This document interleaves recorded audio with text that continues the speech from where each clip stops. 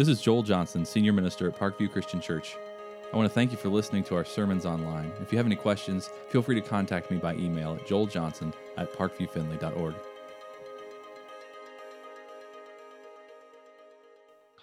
You know, I'm amazed sometimes how long it takes to put on a pair of shoes. I don't know if you've had the experience I've had. You're preparing to go out. You say to your kids, hey, we're going to leave in 30 minutes. Are you ready to go? You have everything you need? Say, yeah, we got everything. We're all set. Just need to put my shoes on. I'm in the middle of a show. Can I wait and put my shoes on when we're walking out the door? Yeah, that's reasonable. Go ahead. 30 minutes go by. We say, hey, let's go. Get your shoes on. Go out the door. Have you seen my shoes? No, I haven't seen your shoes. Have you seen your shoes? That's the thing we need to know. Well, I've got one. I don't know where the other one is. Have you seen my other shoe? Like, no, I don't know where you left your other shoe. Why aren't they together? That's where your shoes are supposed to be. They come in pairs for a reason. Check under your bed, check by the front door, check in the garage, check the bathroom. If they're not in one of those places, come back. I'll help you find the other shoe. Don't you have any other shoes that go together that you can wear?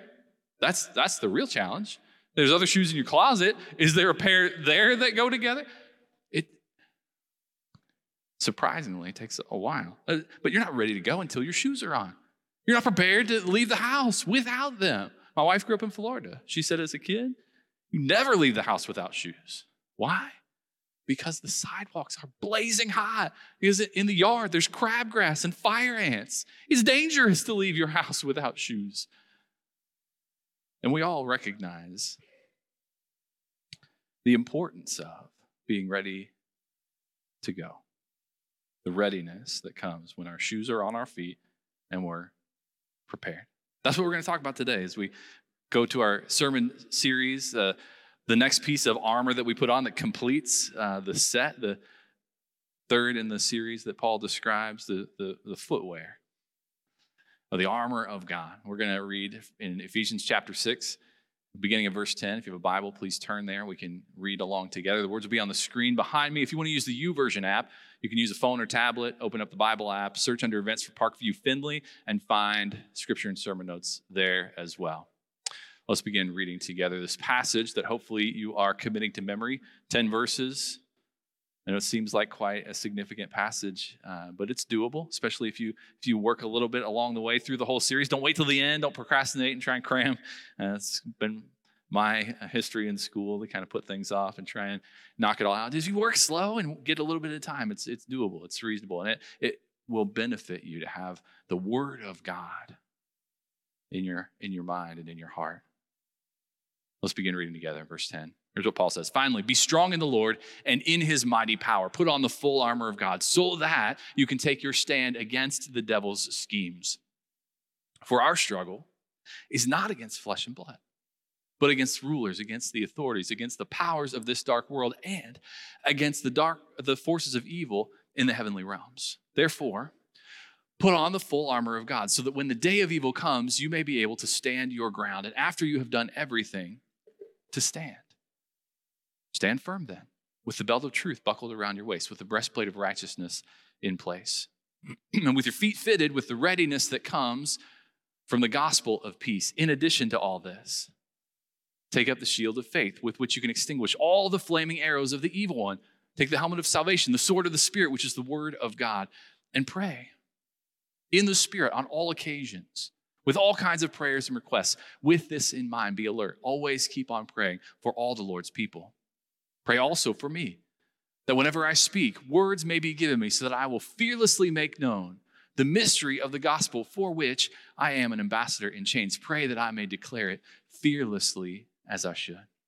Now, our sermon today will focus on verse 15. It's the second half of a sentence that covers verses 14 and 15 together. Stand firm then with the belt of truth, the breastplate of righteousness, and with your feet fitted with the readiness that comes from the gospel of peace. Stand firm. And these pieces of armor go together. They're more significant, more complete, more effective when we are completely armed. For each of us to prepare to stand our ground.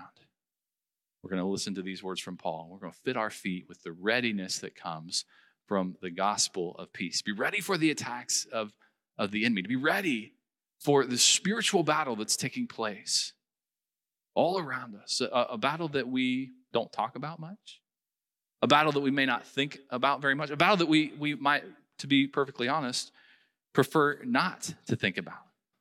We want to be blissfully unaware of the spiritual battle that's taking place over our souls, that surrounds us. A battle that threatens our future, our faith. We need to be ready. We need to be prepared for the attacks of the enemy, because the element of surprise is a powerful weapon. And we don't want to be caught unaware, especially knowing that it was our choice to ignore the spiritual battle. And the attacks of the enemy we could have been prepared for. We want to be ready for everything that's coming our way so that we can stand our ground and not be caught by surprise. Because when we're unaware, we're vulnerable.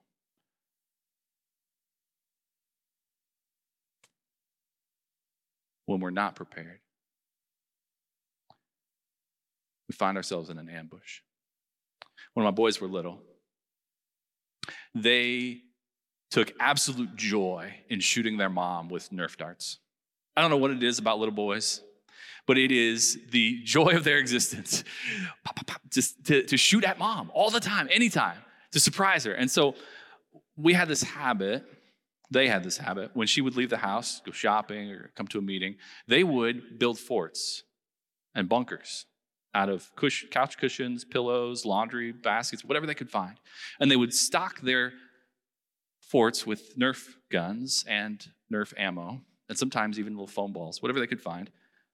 They would get everything ready, and then they would go sit on the couch, watch TV, play a game, whatever, and wait. And when they heard the garage door open, they would scramble and dive behind their bunkers and get ready for mom to come through the door.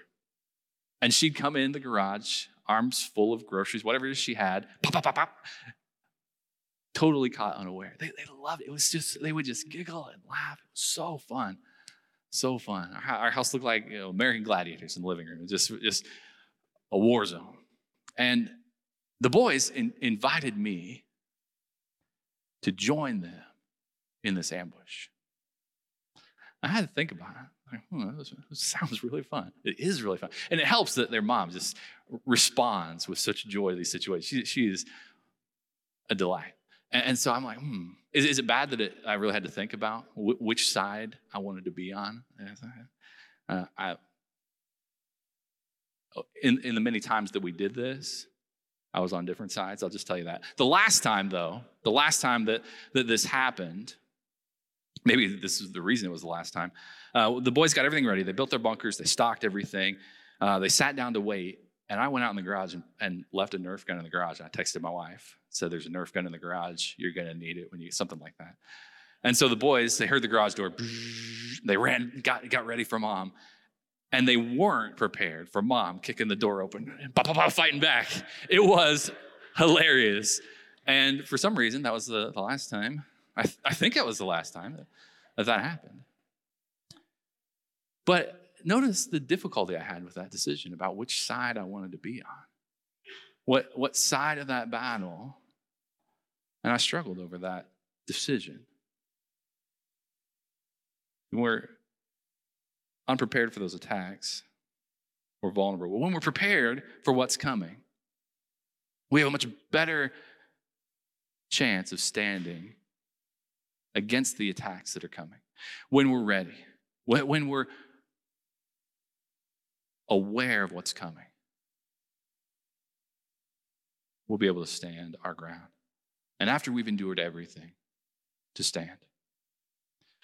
And it's the gospel of peace that prepares us for the spiritual battle that's happening all around us. I was reading through some commentaries. One commentator said this: it's the gospel of peace that makes us ready for war. You like the way that those words are turned together? The gospel of peace makes us ready for war. It prepares us for those battles. It opens our minds to the possibility of what's happening as we hear the gospel, as we allow it to take root in our lives, as we turn from our lives of sin and turn to the Lord, and we repent and leave that sin behind as we accept Christ as Lord and Savior, repenting of those sins and being baptized in his name, we come into this realization of a spiritual realm that maybe we didn't know about before, maybe we didn't care about before, but when the gospel of peace takes root in our lives, it realigns our thinking, and our world makes sense. That we're not just living a physical existence, but we're also living a spiritual existence. And in Christ, the details of that physical world come into alignment. And we discover our purpose. We discover what we were made for. And it brings unity and alignment to a life that was once full of discord. We have to be ready for that spiritual battle to take place. And we have to have the right footwear for that battle. And Paul tells us we need to have our feet fitted with the readiness that comes from the gospel of peace. I like the way he says it. He doesn't say get your shoes on. He doesn't say put on your combat boots. He says fit your feet with the readiness that comes. And those are critical words, that we would have the right footwear to protect our feet. Today, the soldiers go into combat, they put on combat boots. They're protective. They have thick rubber soles with heavy rubber treads. So they get good traction, so their feet aren't going to slide out from under them. The last thing you want to do in the heat of battle is to lose your footing and go down and become vulnerable, easy prey, an easy target. Our feet are vulnerable. Paul was in prison writing these letters talking about the importance of the armor of God, well aware of what Roman armor looked like with the guards that are around him, and he writing down your feet fitted with the readiness of the gospel of peace. The footwear at the time for a soldier would have been thick leather soles, probably with nails driven through the sole to give traction, like almost like those rubber snow tread that you clip on over your shoes. You ever worn those to get traction on ice? They're studded leather soles, give good traction, leather covering your feet, hopefully going up your ankle and calf to provide some protection. But it's leather, not a lot of protection. You imagine how vulnerable your feet would be in the heat of battle. Carrying a shield, it isn't going to go all the way to the ground. As you take your stance, feet, at least one of them will be exposed, and a wound to the foot is debilitating. Our feet are vulnerable. Maybe you've discovered that on vacation when you burn your feet on hot sand. You realize how delicate your feet are because you're not ready for that. I've discovered this in a number of ways. One of the ways I've discovered how vulnerable feet are is because of a children's toy. One of the greatest toys ever made, also one of the absolute worst toys ever made, the Lego. Wonderful for kids, creativity and building. They could also probably be used as a device of torture. They are deceptively pointy, especially when it's dark and you're walking through the house and you don't know that they're on the floor. Ooh, I hurt so bad. The other way I found this out was I was walking barefoot in our house on the carpet. It's relaxing to walk on carpet and barefoot. I found a toothpick in the carpet. I didn't pick it up with my hand. I didn't see it with my eyes. I found it with the sole of my foot, and I went down hard, like scratching at my foot to find the source of this incredible pain. And sure enough, I had one of the largest splinters of my life. Not the largest splinter, that's another story, but one of the largest splinters I've ever had. The good news about having a splinter that is also a toothpick is it was the easiest splinter removal I've had in my entire life. Boom, got the whole thing right there. But it was an incredible amount of pain. Our feet are vulnerable. They're full of nerves. And we need to guard, protect, and care for those feet. We need to be prepared, fitting our feet, readiness that comes from the gospel of peace. I just threw that imaginary toothpick away. You see that? No more. We need to have a readiness that comes because of the gospel that's taken root in our lives, to stand firm in battle, to hold our ground, to stand our ground, to continue to stand. Now, Scripture tells us an awful lot about peace. And it helps us understand the kind of peace that's associated with the Lord. And we're talking about the gospel of peace today. But I want to walk through a couple of scriptures that'll help expand our thinking about this peace that goes with God. We're going to begin in Philippians chapter 4. As we hear about this peace that guards and protects us, this peace that's like a shield protecting us. Paul says this, rejoice in the Lord always. rejoice. I'll say it again, rejoice. Let your gentleness be evident to all. The Lord is near. Don't be anxious about anything, but in every situation, by prayer and petition, with thanksgiving, present your requests to God, and the peace of God, which transcends all understanding, will guard your hearts and minds in Christ Jesus our Lord. Notice the similarity of the language Paul is using in these different passages. Of standing, of peace, of prayer. As we tune our lives to the spiritual, we discover the significance of what he's talking about here. This manner in which God guards us with his peace when we submit to him in prayer, when we pray continually, when we surrender all the things that we're encountering to him, we find this peace that transcends all understanding, that surpasses our understanding, that goes far beyond anything we could ever comprehend. It's greater than we could have imagined. It's stronger than what we ever thought it could be. It is deeper than anything we've experienced before. It is so complete and fulfilling. It provides this, I don't know what word to put there. You know what I'm talking about when you're just completely at ease and at peace? It gives us more of that than we've ever experienced from any other thing in this world, and it comes from God. This peace that overwhelms us because what we thought we knew is just an infinitesimal fraction of the peace of God. In the same way that what we know about God is the smallest piece of the immensity of our eternal God. It surpasses everything we think and comprehend and understand. And it guards us. It guards our hearts. It guards our minds. It protects us in Christ when we submit to the Lord in prayer. That's the peace of God. It's incredible. We also discover about this peace is that it's the means by which God crushes Satan. There's a passage in Romans chapter 16. It says this: everyone has heard about your obedience. He's talking to the believers in Rome. Everyone's heard about your obedience. So I rejoice because of you, but I want you to be wise about what is good and innocent about what's evil. The God of peace will soon crush Satan under your feet. The grace of our Lord Jesus be with you. If you don't know, this is also a camp song, Romans 16:19. If you've never heard it, ask Mike. I'm sure he would love to sing it for you. It's pure joy for him. That God, the God of peace, will soon crush Satan under your feet. Now, I don't want to think about crushing anything under my feet unless I'm wearing shoes, unless my feet are fitted with readiness because of the gospel. I've stepped on enough things that I don't want to do any crushing without footwear. And so we understand the preparedness that comes, the readiness of God's work in our lives, that God will soon crush Satan. Now, the victory over Satan was won at the cross, the death, burial, and resurrection of Jesus Christ. Victory over Satan, but fulfilled in our lives on the day of judgment, that God will soon crush Satan under our feet, that God's work will happen through us because of the gospel of peace. And the grace of our Lord will be with you. Now notice what he's talking to the believers in Rome about, that they've been obedient, and he rejoices because of the obedience, but there's still a danger. And he encourages them to be wise about what is good and innocent about what's evil.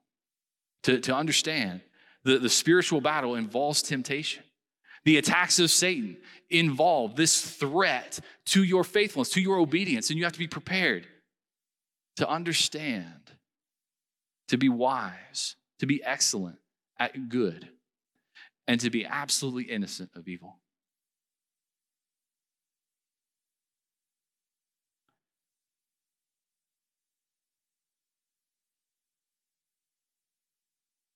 Because when we choose to give up our innocence of evil, we're confronted with this decision about which side of the line we're going to be on which side of the battle we're going to fight, on where we're going to stand. And it's an easy decision ahead of time when you think about what it is to be wise about what's good and innocent of evil. But in the midst of battle, in the face of temptation, when the attacks of Satan come, It's much more difficult to then decide whose side you want to be on.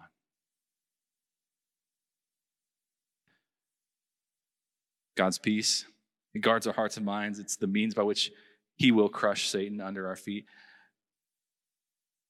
And while the gospel does an awful lot to protect us, we also know that it is a peace that ends the hostility in relationships. It begins by ending the hostility in our relationship with God. It ends the conflict between us and God.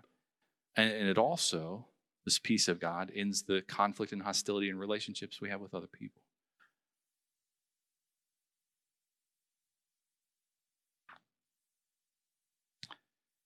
When we get confused about this line, when we have trouble making a decision about whose side we're going to be on, we need to be aware of the fact that when we choose sin, when we choose to indulge, when we choose to chase after our desires, we position ourselves in opposition to God. And that means that we make an ally as we find a position of adversity with God. And our ally, because of our sin, is the one who's been tempting us. And that's a dangerous place for us to be in.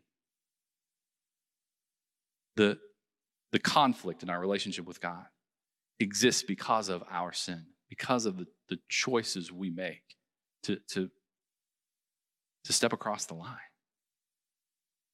The peace that comes in our relationship with God is peace that was purchased by the blood of Christ, because he was willing to lay down his life and redeem us from that sin, to buy us back and free us from the bondage of sin and bring us back into relationship with God.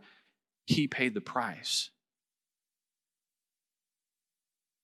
to overcome that conflict. Now we think about peace, and very often we think peace is a time where there is no conflict. The absence of conflict is peace, but that's not always true. In fact, peace is brought about by the resolution of conflict, and Jesus Christ is our peace because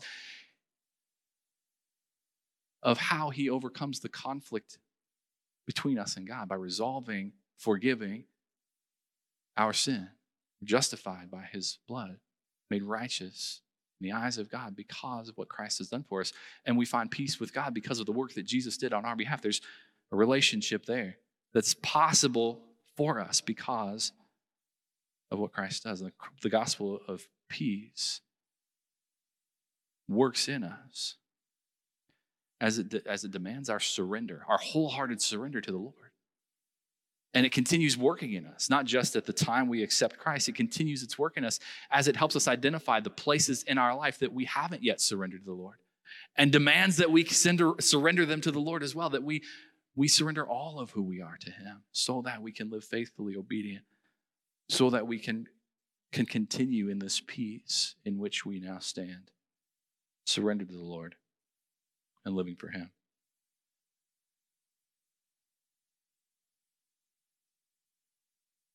But justified through faith, peace with God through our Lord Jesus Christ.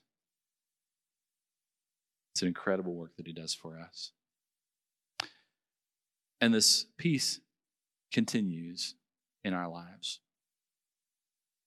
as we reorient our decision making, as we discover the love of God, begin living in that love and living in that grace. As we experience it, then we begin sharing it. And we discover that all of our decisions have not only affected us in our relationship with God, they've also affected us in our relationship with people. And there's conflict in our relationships. There's difficulty in our relationships. And there's a need for each of us to find peace by resolving that conflict. And you know this is true in the relationships that you have.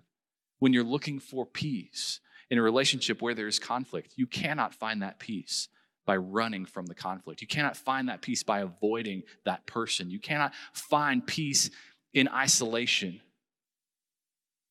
Because even in that time apart, you will be in turmoil.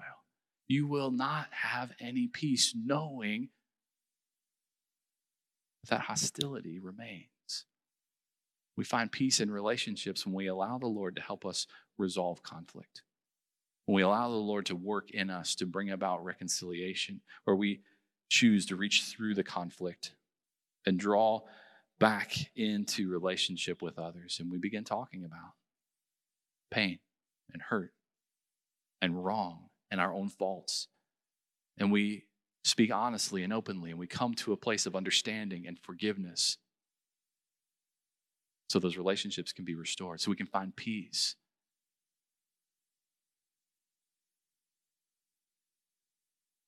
Peace comes through the resolution of that conflict. We find scripture, this is true as well, as Paul wrote to the believers in Ephesus about what Christ did for them, what Christ did for us, what Christ did for all people.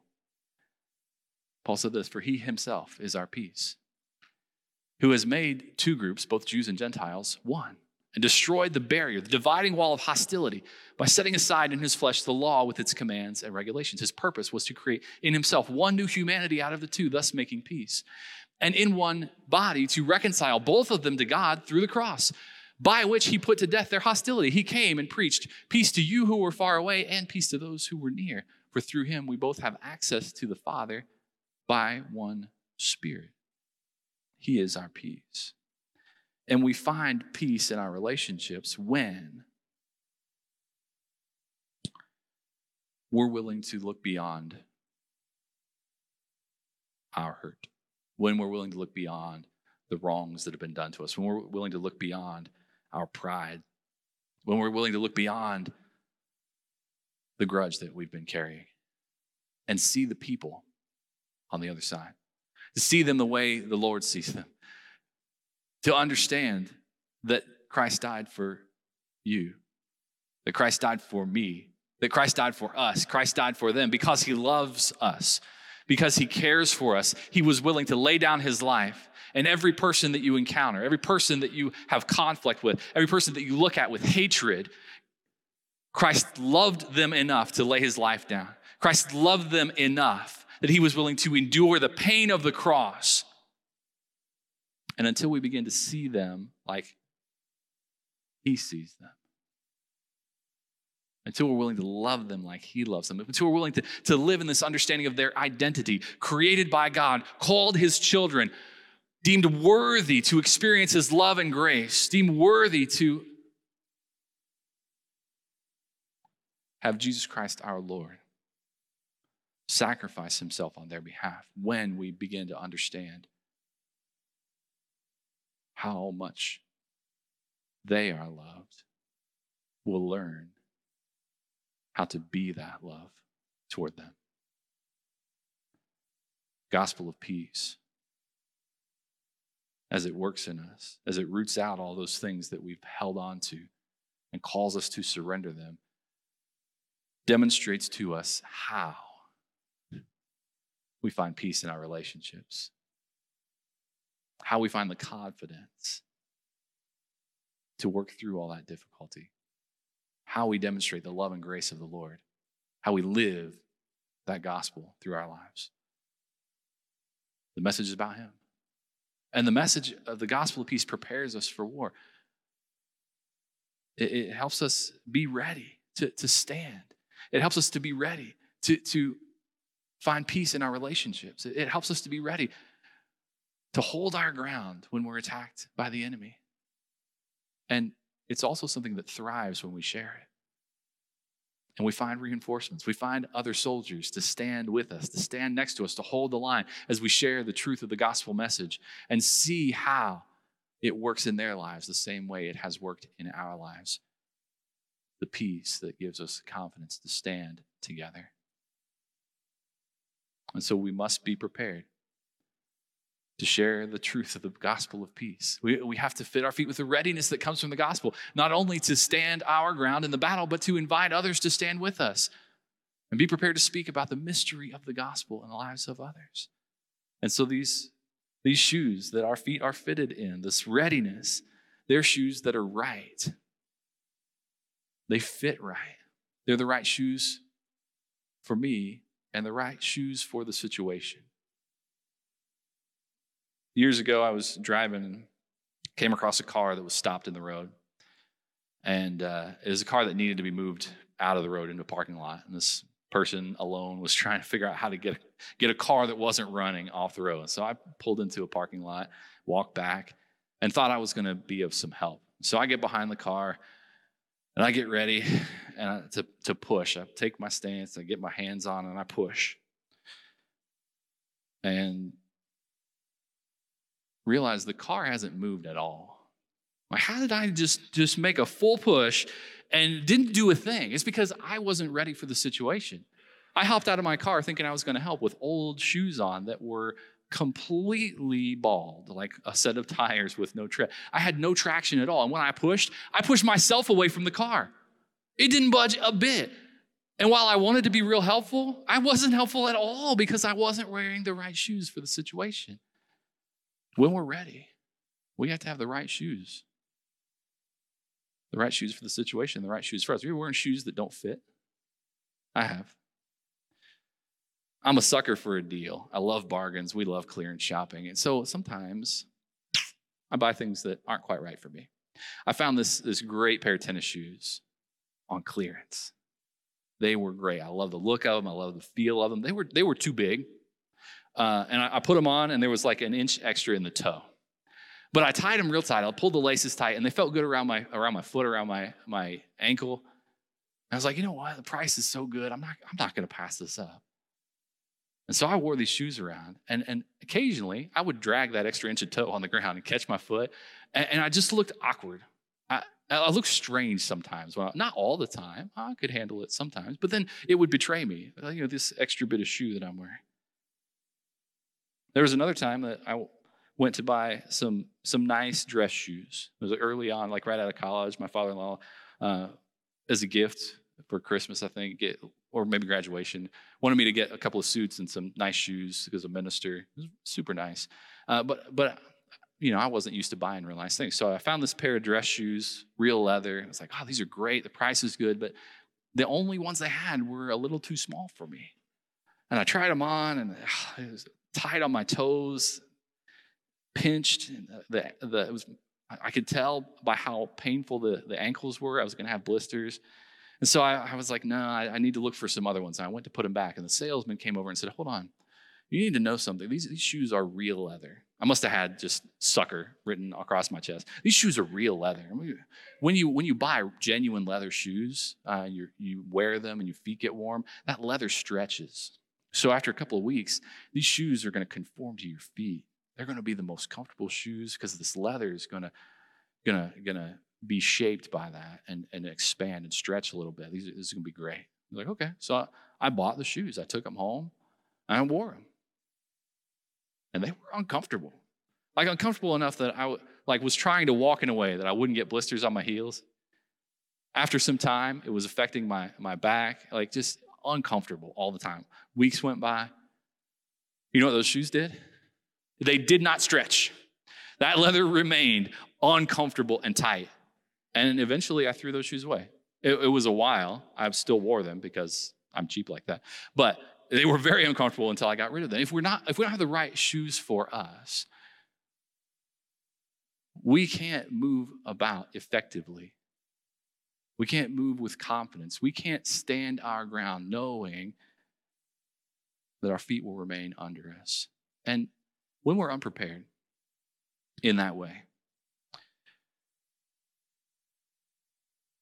the gospel of peace doesn't work the way that it should in our lives because we haven't allowed it to work properly. When we think about what it means to share the gospel of peace with others, it's like wearing shoes that don't fit right. We begin a conversation and we stutter and stumble over the words we're trying to say, and we search for the right thing to say, and it's like walking around with shoes that don't fit. Like when I was a kid and went to my grandpa's closet and I'd grab his work boots and just clomp through the house.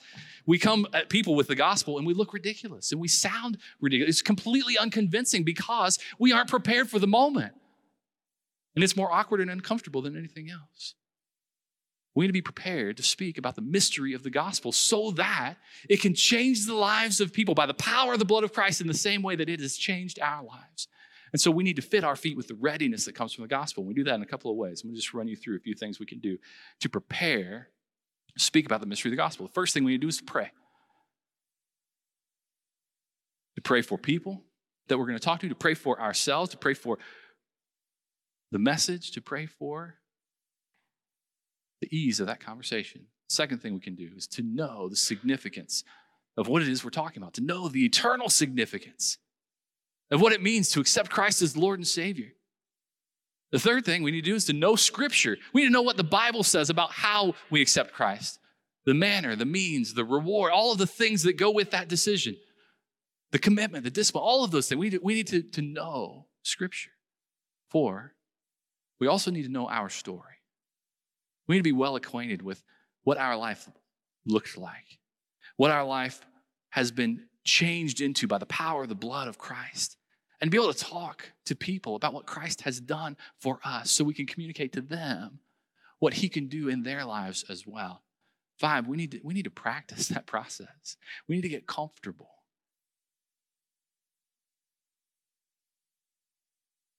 6, once we've done all those things, we need to initiate conversations with people. Now, that's hard, I know. We need to begin conversations with people that we know. Maybe not real well, people that we can see need to talk.